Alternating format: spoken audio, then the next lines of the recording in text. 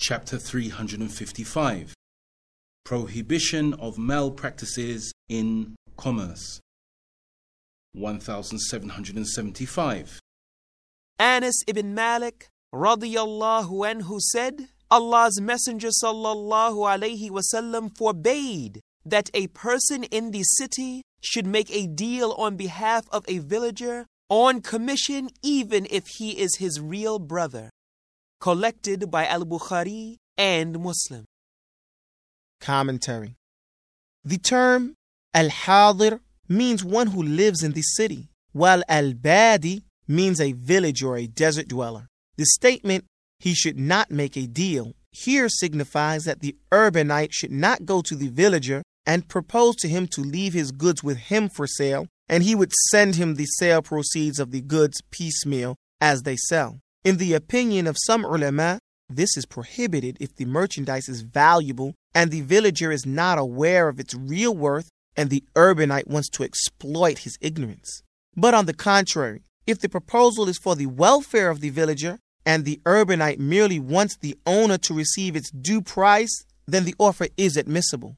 The first proposition is prohibited because that will cause a loss to the villager. The second is permissible as it is a well-meaning offer. The statement, a person in the city should not make a deal on behalf of a villager, has been interpreted by Abdullah ibn Abbas radiyallahu anhuma to mean that he should not work as a broker for a villager because in that case, he will be interested to sell it on a higher price in order to have a better commission in the deal, which will unnecessarily raise its cost. On one side, the purchase of goods coming from outside has been prohibited before its arrival on the market so that nobody can exploit the ignorance of the outsiders. And on the other side, villagers are enjoined to sell their goods themselves so that the commission of the broker does not increase the price of the goods. If an urbanite sells the merchandise of any villager on a fair price without charging any commission, then this is permissible, as is confirmed by a hadith.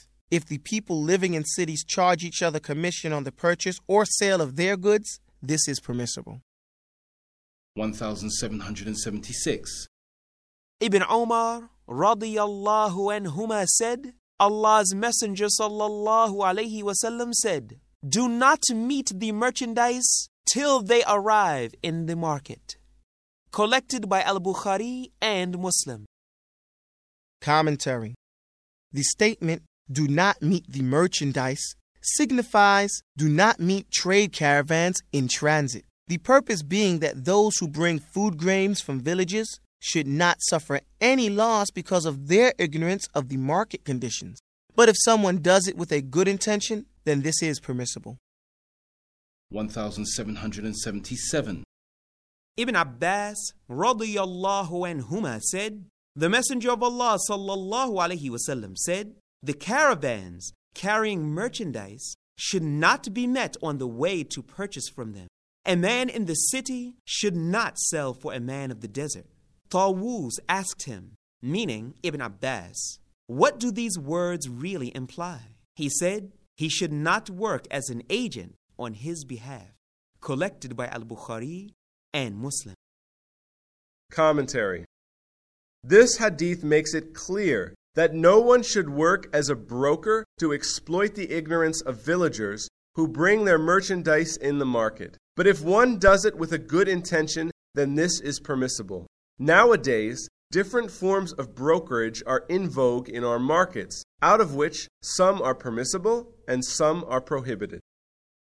1778.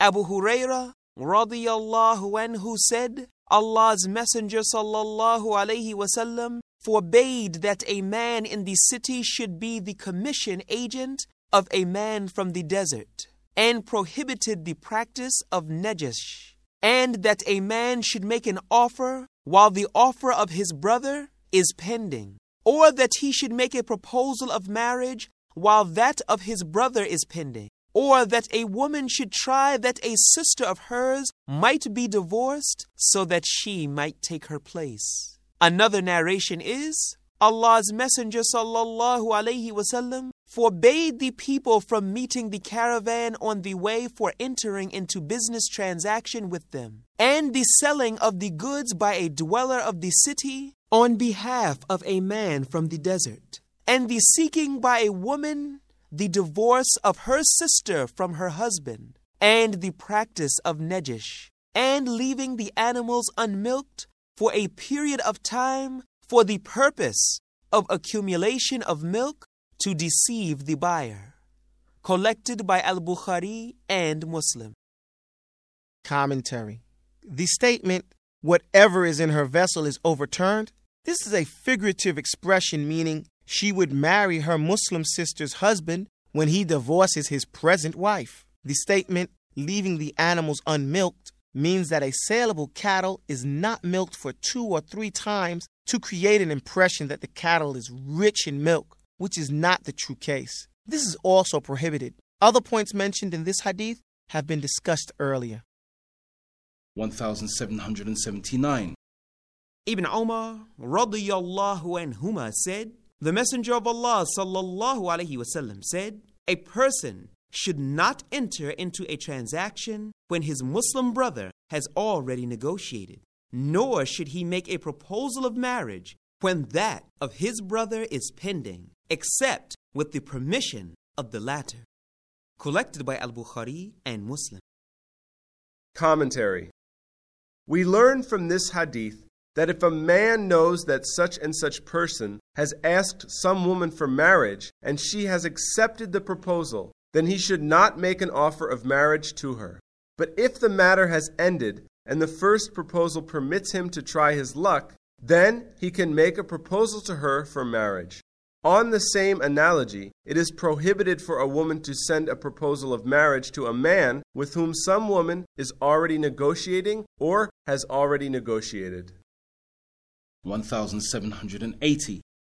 Uqba ibn Amir radiyallahu anhu said, the Messenger of Allah sallallahu alaihi wasallam said, a mu'min is the brother of another mu'min, and thus it is not permissible for a mu'min to make an offer while the other of his brother is pending, nor should he make a proposal of marriage while that of his brother is pending till he withdraws his proposal. Commentary. All the acts prohibited in the ahadith cited above are such that they can cause or increase ill will and enmity among people. For this reason, all these things have been forbidden by Islam to obviate all possibilities of dissension and discord and bring about mutual affection, fraternity, and accord.